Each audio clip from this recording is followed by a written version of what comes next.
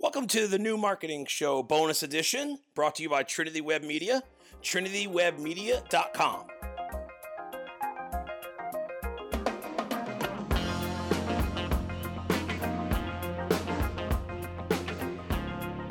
Everyone, welcome to another bonus episode of the New Marketing Show. Catching us on Instagram, TV, YouTube, wherever you're getting this content. Definitely appreciate you.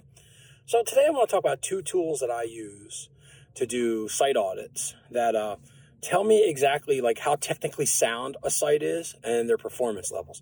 The two things that I use are GT Metrics, and that's GTMetrix.com, and Page Insights by Google.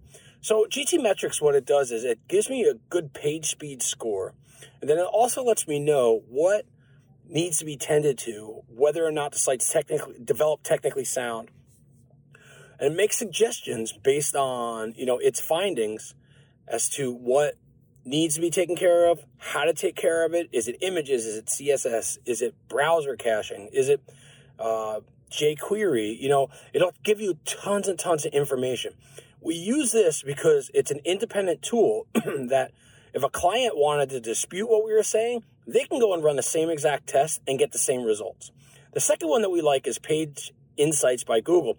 We really use this one to tell us how fast the site is and how Google is indexing this site, whether, the page speed when it comes to desktop versus mobile.